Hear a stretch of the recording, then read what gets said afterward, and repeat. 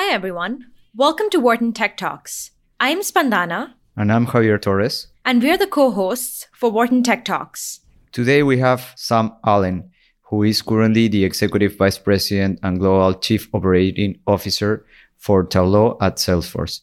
He is in his 8th year at Salesforce with previous roles as Executive VP and COO for Salesforce Org, Senior Vice President and COO of Global Marketing, and VP of Corporate Development and Head of M&A Integration. Sam was a commissioned officer in the U.S. Marines, where he was personally decorated multiple times and achieved the rank of Major. He has an MBA from the Wharton School of Business and also sits on the board of Habitat for Humanity Greater San Francisco and is an advisor to Detroit Downtown Boxing Gym. Hi, Sam. Great having you on the podcast. Where are you calling us from? Yeah, hi. Thanks for having me. I am currently in my home office in Redwood City, California, just south of San Francisco. Great. And, for our listeners, we already introduced you, but in your own words, could you tell us more about your career trajectory? Yeah, so happy to. I don't usually like talking about myself, so I'll try and keep it brief. You mentioned my career at Salesforce. I've actually been here 9 years. I'm in my 9th year at the company. You talked about the roles there.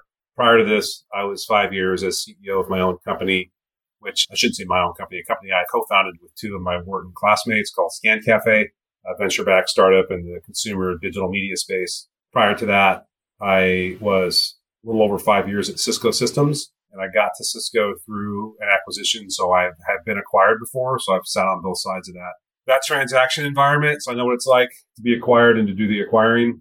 And then I got to Cisco through that acquisition of a startup called Cerent, which is a very successful company. And I was just a frontline manager there. I wasn't on the executive team or anything. Prior to that, I was at a company called Northern Telecom. I was only there for about 2 years.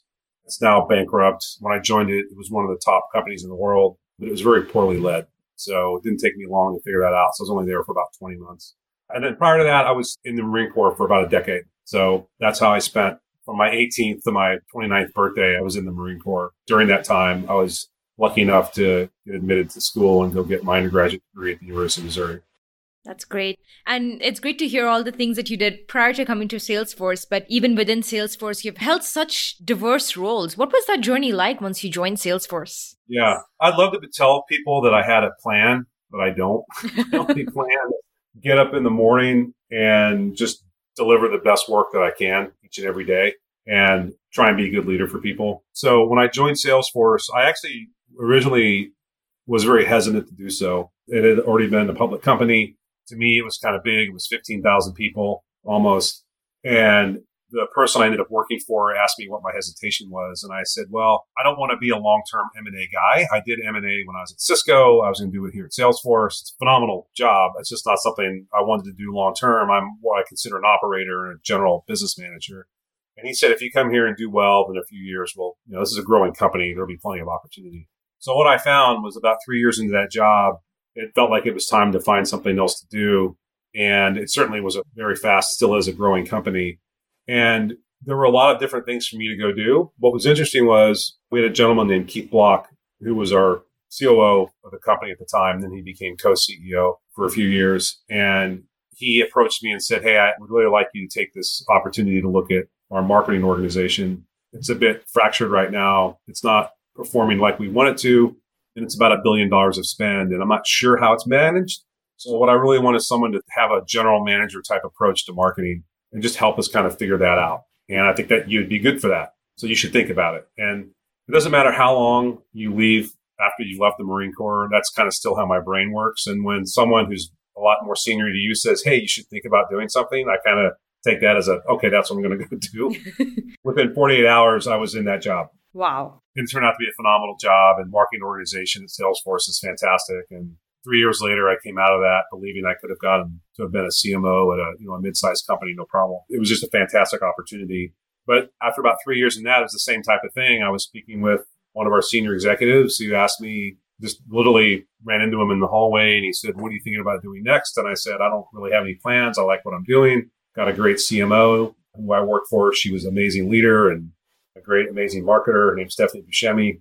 And, I'm not really thinking about it. And he said, well, we acquired our Salesforce.org, which was the foundation for Salesforce, but we acquired it and brought it in. And it's also not performing like we'd like it to. You did such a great job in marketing. Would you mind jumping in and helping with this? And Salesforce.org is so important to the culture of Salesforce. I consider myself a servant leader. I believe in giving back. I do a lot of pro bono work. One of the Salesforce mantras that comes from Mark Benioff, our founder, is the business of business is changing the world, and business is the best platform for change. And I deeply believe that. And so I thought, well, here we are, another opportunity where a senior executive is asking me to step into a role, and it's a role that's really important. So I jumped into that. That's how I got there. And then very bluntly, I was only there for 18 months because we kind of got it where we needed it to be. And actually, this is an interesting side story. When I was asked to take this role, I was asked what my hesitation was. And I said, well, if I'm successful in this job, I'm working myself out of a job.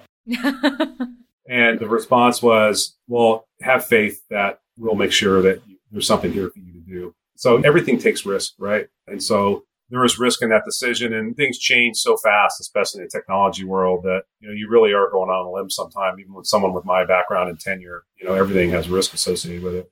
And unfortunately, at the age I'm getting to be, your risk profile changes quite a bit. So anyway, 18 months later, I kind of got to the point where we had deeply integrated the .org operating unit, and they came to me and talked to me about a role at either MuleSoft or Tableau, two of our largest acquisitions. And Tableau is very interesting. They're both interesting, but Tableau is more interesting to me because of the data orientation. I've always been very data driven. Obviously, I went to Wharton, consider myself a kind of closet quant geek. And I've always said that data should help drive. It shouldn't make decisions for you, but it should be there to help you drive decisions and make them faster. And when I was in my marketing role, we had used Tableau. So I thought it was a phenomenal product, and it is an amazing product. And so to me, that was a great opportunity. And then the person that I'm now working for, Ryan Ate, who's president and CRO, I had always admired. So I thought it was a good opportunity to go work with him and the team that he was building. You want to be able to work with really great people that you can learn from. And so to me, that was too good of an opportunity to pass up. I certainly wasn't the only candidate for it. It wasn't like they assigned me the job. I had to go through the process like everybody else, but I was lucky enough to come out the back end of that with that job in hand. That's amazing. I would like to ask you now about Tableau. What was the main reason for the purchase of Tableau by Salesforce? So the world is awash in data, and I don't even know anymore how many terabytes a second of data is getting generated across every industry, country, market segmentation. And Salesforce is like the key customer data center of gravity in the world. The number one CRM, we're number one in every category we're in. So whether it's marketing, service, sales cloud, data, platform, we have an ocean of it. We didn't have a way to visualize that and do deep discovery to drive kind of best decision making. And Tableau was best in class product and still is today. And so I think it was just a strategic opportunity to take the world's best visualization engine and apply it to the world's most comprehensive set of customer data. It's a very synergistic acquisition. That's the biggest reason we did it. Salesforce also, like any other company, specifically technology company, when you get to a certain size of revenue, we're at 30 billion, acquisitions should either one of two things. They should either be something that's very material in terms of technology, like IP, or they should provide you big step function growth in terms of revenue and new market penetration. Because at $30 billion, if you buy a company doing $100 million a year, it's in the noise. And so Tableau was a multi-billion-dollar revenue company at the time. And so it provided that opportunity to drive new revenue streams and new growth engines for the company. Yeah. And could you share more about Tableau's mission? Yes. Tableau's mission has been to help people see and understand data. And what's interesting is we're in, I'd say, a bit of a transition state with Tableau as part of Salesforce. That still is a very strong piece of our mission. But we need to move to the next generation and evolve. Like everything needs to evolve.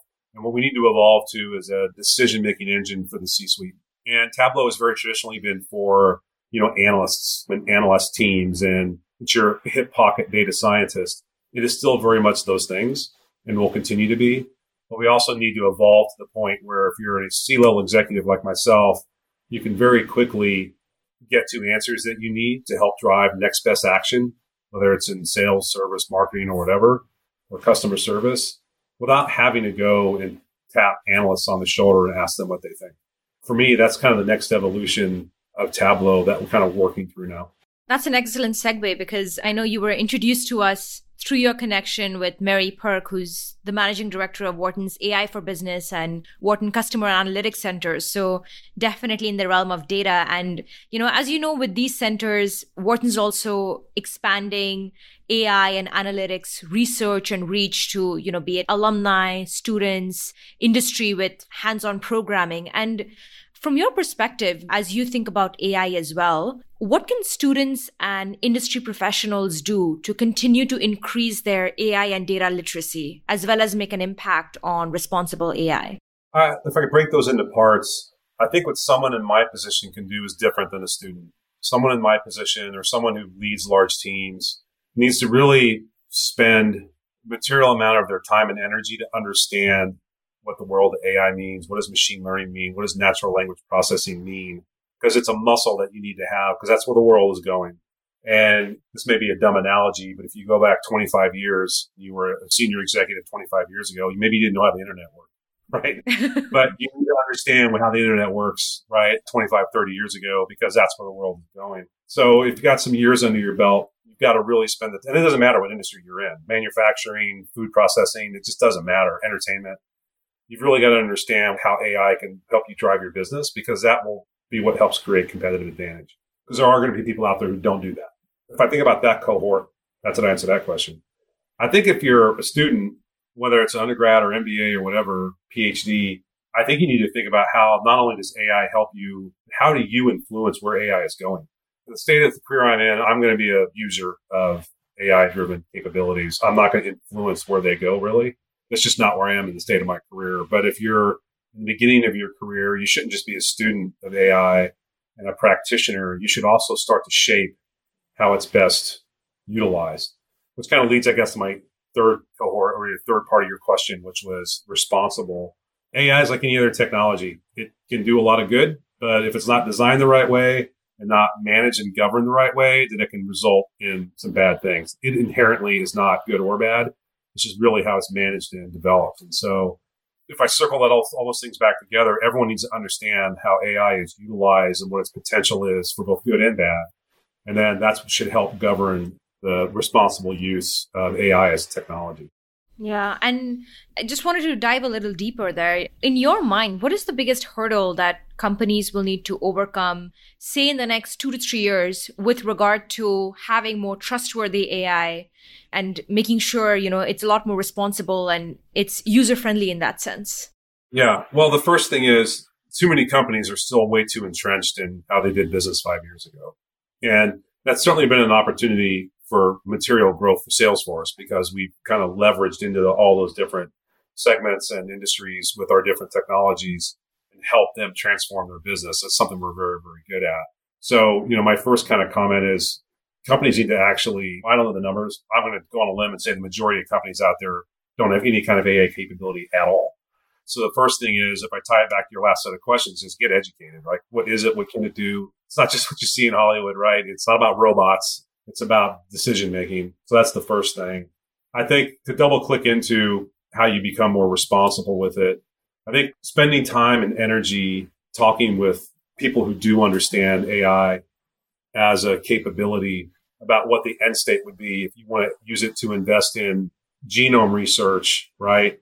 How do you frame it? And I'm not by any way, shape, or form in that space. I'm kind of out of my comfort zone now, but it just popped in my head. So if you're going to be in the genome space, I imagine there's things you can do with genome therapies that could be considered bad, right? Either ethically or legally or whatever. Before you even embark on that journey, you should understand the implications of what you're doing. And you should, come up with some sort of governance agreement or guideline that says, here's the things that we're going to do and here's the things we're not going to do. I'm generally not a fan of government involving itself too deeply in things like research other than funding. But you do need kind of an unbiased arbiter, for lack of a better term, to help kind of provide guidelines on what can and can't be done in a certain space. That's something we're all going to have to go figure out. AI is still incredibly new. The potential and applications are completely unseen at this point.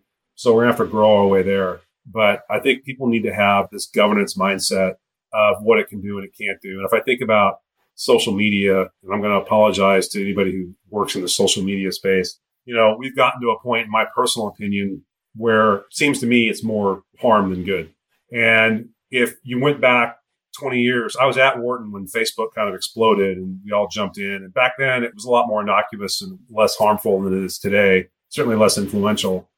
If they had created a set of guidelines that said, here are the things we were going to allow and not allow to happen on the platform, and here's where we're not going to allow our platform to be utilized for, and made that very clear up front, as opposed to trying to figure it out as they went, I think we would have been in a lot better space. That said, as I mentioned earlier, we don't know what we don't know. So there's a lot, I think, going in with an open mind, open our eyes to understand that, like any other technology, there's a downside along with an upside. And so just being very intelligent and thoughtful about how we use and how we create capabilities surrounding that technology is really important. Those are very interesting points. And I think that it is also a responsibility for businesses to be leading governance discussions, because as we saw, maybe government is not as knowledgeable as businesses that are day-to-day working with AI, with regulation. So I think it's very important for companies to be able to participate in the process, lead the process, and make governance something that makes AI better for everyone. Yeah. What I would say too, just to add on to that, is you shouldn't wait for someone to tell you to do that. Like if you are about to embark on a AI journey, you need to start that journey thinking through how you're going to utilize the technology and what the end state's going to be. And if you're waiting around for someone to tell you what the right guidelines are, you're probably making a mistake. So you really can't wait for that. You've got to be proactive and very thoughtful about your approach. I wanted to ask you about AI in Tableau in particular. Can you provide specific examples of how you have used AI in Tableau? Yeah. So if I think about it in terms of the maturation of how, like, let's just talk about my own personal day.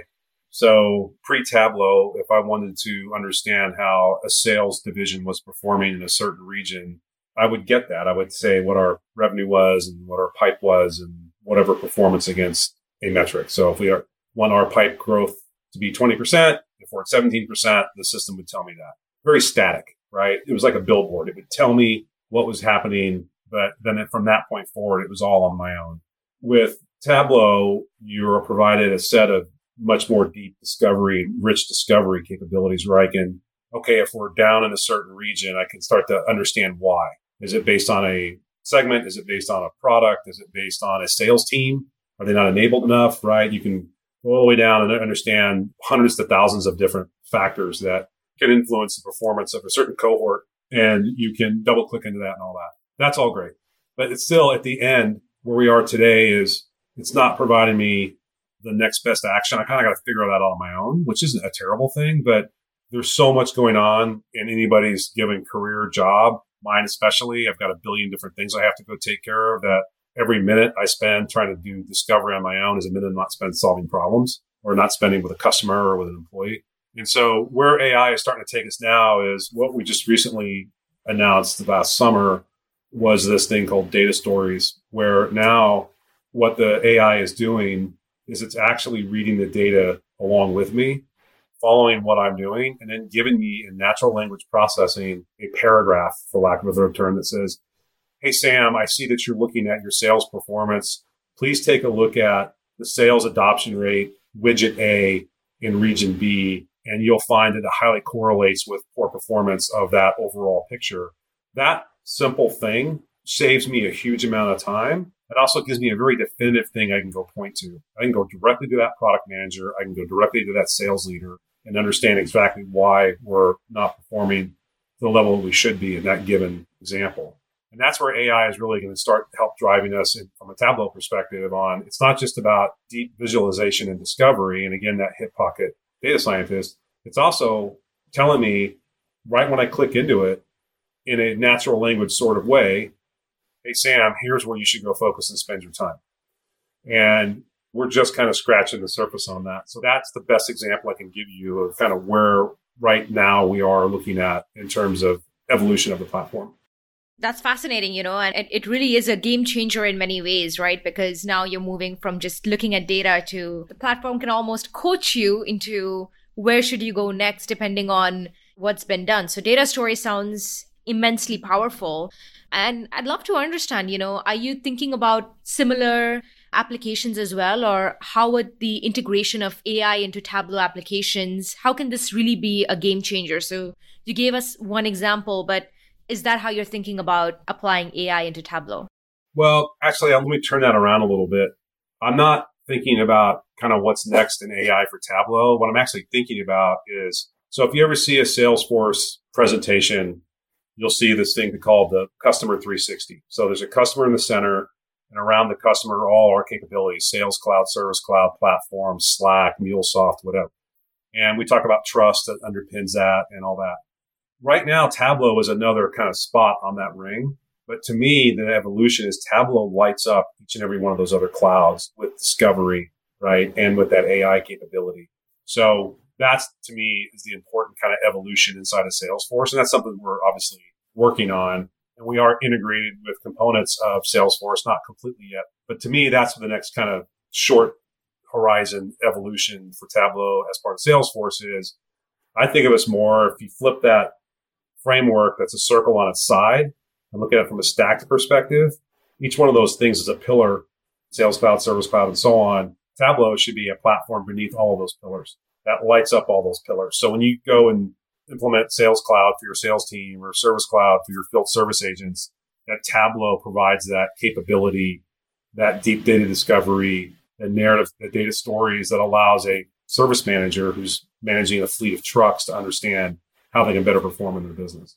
So that to me is the kind of next short horizon for Tableau as part of Salesforce. Yeah, and it's great to hear there's so many opportunities and so many different ways in which, Tableau can grow in the next coming months. And I'm just curious, are there any challenges that you're currently facing or that you're really excited to work on, say, in the next 18 to 24 months? Yeah, I've got more challenges than we have time to talk about. And I try to bucket things. I tell this to myself. I tell it to my team. I tell it to my kids. There are things that you can control and there are things that you can't. And if you spend time on things you can't control and worry about things you can't control, then you're failing, frankly, in your job. There's a lot of problems out there. What I'm going to try and solve are the ones that I can manage. The first one for me is I think about what I just talked about, to tie it back to my last set of answers around Tableau as a more deeply integrated component of the Salesforce architecture. There's a lot of decisions we have to make. Like, which part of that do we go for first, right? And so we're working with our product partners to go figure that out. To me, that's problem number one. It's like an embarrassment of riches, but you've got to be very careful about where you invest your time and energy. And you should use a set of whatever business metrics work for you. What's going to drive the most adoption in the biggest market and drive the most revenue, obviously, is something that we look at. But that's kind of the first set of challenges that we have. The second one is really, if I think about it through a distribution or sales lens, is how do we continue to be a very material growth engine for Salesforce? And right now we have a pure dedicated sales organization for Tableau as part of the broader Salesforce engine. And we need to drive a better connective tissue with the Salesforce. There's 10,000 Salesforce sellers in the world. So how do I enable them to have Tableau as top of mind every time they walk into a sales cycle? Some of them do that great right now, but not all of them do. So that's a very big challenge for us. So we're responsible for our own growth. We're going to drive that. And we're very linked in with the sales. Like, we're operating within Salesforce. So we're very deeply integrated with marketing and all that kind of stuff, which is good. But at the end of the day, from a sales cycle perspective, we control our own sales cycle. And we've got to get more integrated with what we call core, Salesforce core sales engine. That's going to be kind of the next set of challenges as I think of them. And I guess the last one is, just typical workforce management. We're evolving. Most of my career was a Monday to Friday, 8 a.m. Monday to 6 p.m. Friday work week in the office. COVID set that on its head. And now we're trying to figure out, how do you get back to a collaborative, productive work environment that is some sort of hybrid of what it used to be versus pure virtual. And you have different cohorts of employees. You have employees who graduated college 3 years ago, and this is all they've known, right? And you got people like me who spent 25 years in an office, are now trying to figure out how to lead large organizations without ever physically being in the same room with people. And so that's a pretty material challenge we're still working through and don't have an answer for you. That's a very interesting thing, a challenge for a lot of companies. I think that all the companies are trying to see what will the new normality look like, because we had a way of working, but we also showed that we could work virtually, right? So now what's the balance? I think that's a question that will be decided in a case-by-case basis. Yeah, and I think for me, the hard thing to separate is people can be productive in their home or, virtually wherever they choose to be. And I certainly can count myself in that category. But when it comes to like deep collaboration and teaming, really hard to do that virtually. So yes, while an individual can be very productive at home, I don't find that large teams can be as productive if they're all virtual. And so that's the thing that we're really challenged with. That's the challenge, and that's the thing we need to figure out, how to balance everything and how to collaborate in person, right? I think that's a challenge for all the companies at this point as we look for the future. Sam, I wanted to switch gears and ask you some questions unrelated to Tableau and Salesforce. What leadership advice would you give to young professionals who want to build a career in tech? Leadership advice for young professionals who want to build a career in tech. The first thing I would say is have a very open mind to what the opportunities are. You might come out and say, oh, I'm going to work in the cloud software space because that's where I think the world is going. And if you do that, I'm going to give you both sides of this answer. You can do that and it helps you drive focus and really refined set of career opportunities. It's walling off a lot of other things that you might not know have an advantage. You might miss out on the financial tech space as an example, or fintech. So my first piece of advice is have a very open mind about what there is in the technology sector. There is so much out there. If I think about just marketing technology, on last count, there was something like 7,500 MarTech vendors, all of them venture backed. And then there's big ones like we're considered a MarTech, so we have a huge multi-billion-dollar marketing cloud.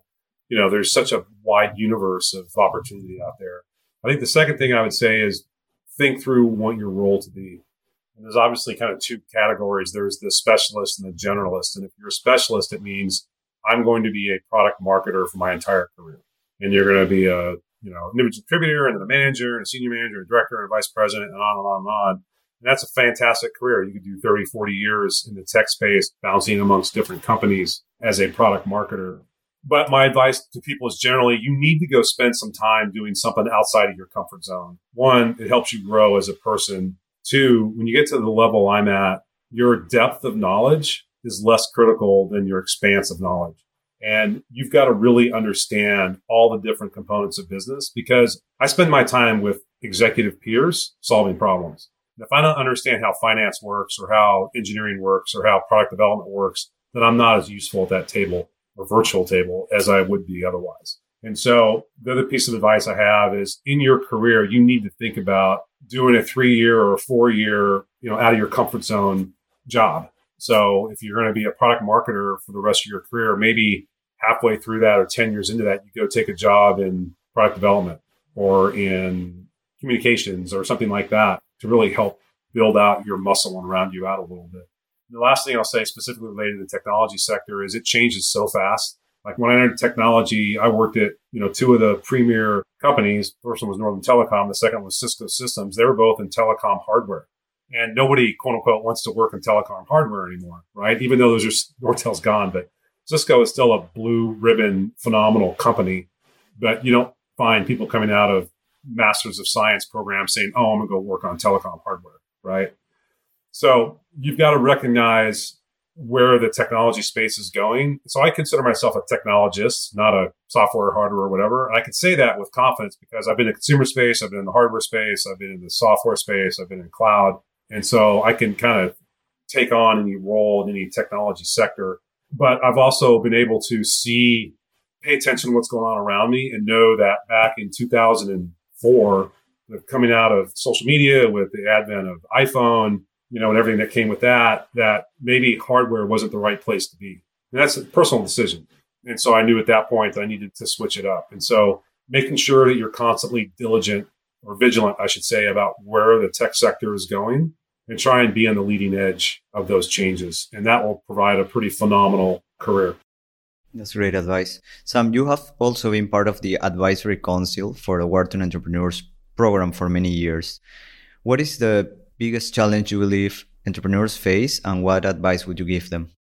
I think the biggest challenge I've seen from entrepreneurs is they chase too many opportunities. So you've got to have a lot of focus, and you need to be very, I shouldn't say rigid. You need to be very disciplined in your prioritization. And a term I use all the time in business, and the people who work for me hear it all the time, is triage.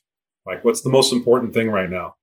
And I've seen too many entrepreneurs develop a technology or a product that has a use case they originally designed it for, that then has a secondary use case they didn't realize. Like, oh my God, I can double my business if I go after that secondary use case. But to double your business means you have to quadruple your spend, as an example, and you have to split yourself in half. And that's really hard to do for a startup. I'm thinking sub-series B, 25, 50, even 100 people. The best companies I've seen in the 25 years I've been in Silicon Valley that are startups are ones that stay very focused on their original mission. Now, there's this, famous term called pivot. That happens too, right? Where, okay, this original idea isn't working. We have an amazing capability built. Let's pivot and go after something else. But the pivots that have worked, like Airbnb is a famous one, that pivot worked because when they pivoted, they didn't keep focusing on the stuff that didn't work before. They shed that, right? And so I think that kind of maniacal focus on what you need to go achieve is really important, because if you start chasing a bunch of stuff, then you just end up just not going to have the resources to do that. So be maniacal in how you approach the problem you're trying to solve, and be very disciplined about prioritization. The second thing I'll say is, I don't know how many conversations I've had with entrepreneurs that come in and talk to me about, in a bragging kind of way, about how they're quote unquote profitable already, or they've got 2 years of runway. People aren't investing in you to sit on cash. People are investing in you to grow. And every single successful technology company is on a very material growth curve. If you're trying to conserve dollars, you should always be prudent. But if you're trying to conserve dollars and not invest in the growth of your business, you're making a mistake. Because if you invest in growth and then you grow, more money is going to be available. Money has never been a problem, even in any downturn, including today. Like, if you've got a good idea and a good team and you show traction in the market, you'll get the funding you need. So spend the dollars that were invested in you to go drive growth. Sam, thanks for those great insights. We'd love to now pivot and ask you a couple of questions, rapid fire style. What advice would you give your younger self? Actually, the advice I give my younger self is what I just said a moment ago, and that's how I learned it, was, have an open mind. I would tell myself, don't be afraid to walk through an open door, and never turn down the opportunity to have a conversation with somebody. There were people that I didn't speak to when I was coming out and just starting my civilian career. They weren't of value, and that was a mistake. Like, you should never turn down a conversation with anybody, because they might know somebody, they're going to tell you something that might trigger a thought in your head. They might know somebody who can help you in a job interview. And if nothing else, you need to work on your craft of conversing, right? And driving conversation. To me, those are the two biggest things. Don't ignore an open door, and don't skip a conversation that you could have. I'm so glad you decided to go ahead with this conversation we are having right now. Well, don't forget triage. You got to prioritize. Yeah, that too. You were actually granted the Top Gun award during your time at the military. I'm curious, what did you think of the most recent Top Gun film? Well, it's funny you bring that up. So I got a Top Gun award. It was nothing related to aviation or flying F-15. It was for a training exercise. I led an assault unit that completely wiped out the enemy. Anyway, there was a lot of just leadership and aggressiveness in that award that I'm very proud of. Got it around here somewhere. I just moved, so I'm not sure where it is. I haven't actually seen the latest Top Gun. Obviously, I was in high school when the first one came out. As a veteran, it's hard sometimes to go to these movies. There is so much that is wrong in those movies, right, that creates bias in the minds of people who weren't in the military. From what I understand from my veteran friends, that's not the case with the Top Gun movie, but I just haven't had a chance to see it yet. My kids have seen it multiple times. So I heard it's pretty good. I agree. It's pretty good. I haven't seen the first one, though. I think I will do it. Well, I made my sons watch the first one before they were allowed to go see the second one, because the second one was great. Well, the first one was great. Did he like it? Yeah. Okay, awesome. Do you have any hidden talents? Do I have any hidden talents? Oh, I would say this is hidden. If I had a dream job, it'd probably be to be a writer. I'm a really good writer and enjoy it as a craft. But like any other craft, it takes a lot of focus and energy. And the type of job I have and 2 teenage boys, I just don't have the time or the energy to kind of invest in it the way I would like to. But I think that would be the first thing I'd say. The second thing I'd say is I'm a pretty good karaoke singer. If people who know me don't believe it, because they think of me as a bit more, they can't imagine me up on a stage, but I enjoy it quite a bit. What's a recent book you read that you would recommend our listeners? Recent book that I read, that's a really good question. The last couple of books I read, actually kind of tying this back to AI conversation. This is actually interesting. So I read a book 2 years ago called Weapons of Math Destruction. And it was about bias built into AI and machine learning and all that. And I had heard that as an anecdote and thought, well, it's AI. How can it be biased? It's just data. But that book really kind of opened my eyes on, it's written by a PhD in mathematics and an AI practitioner. And basically she broke down many different examples of how bias has been built in, not through intention, but just because the data has created an environment where decisions get made. The most salient example I can think of is around mortgages, right? So if you live in a certain zip code, you pay a higher mortgage rate than I do. And it's only based on things like, education and crime and all that. That's not really a fair way to apply to a single person, right? And the intent of that mortgage decision-making, whatever it was not to be biased, but that was the result. And so anybody who wants to understand AI should read. There's several other books that are written that are similar to that one. And I'm sorry, I can't remember the name of the author, but it was a really fantastic book, and I've recommended it quite a bit. Awesome. It's been a great conversation, and it's time for our final question. Are you ready? Yeah, go ahead. What is your boldest, most unique prediction that folks might feel is a moonshot in the AI space, but that you believe will happen in the next 5 to 10 years? 5 to 10 years. I believe that AI is going to do two things that I don't know if these are moonshots or not. And actually, just along the theme of moonshot, I think one of them is going to be materially accelerate our ability to put human beings on Mars. And I've always been fascinated with space travel and NASA, and I grew up as a little kid, loving it. And it's kind of a passion of mine. I believe that AI is going to allow us to really accelerate, I should say, that mission. I think that's one of them.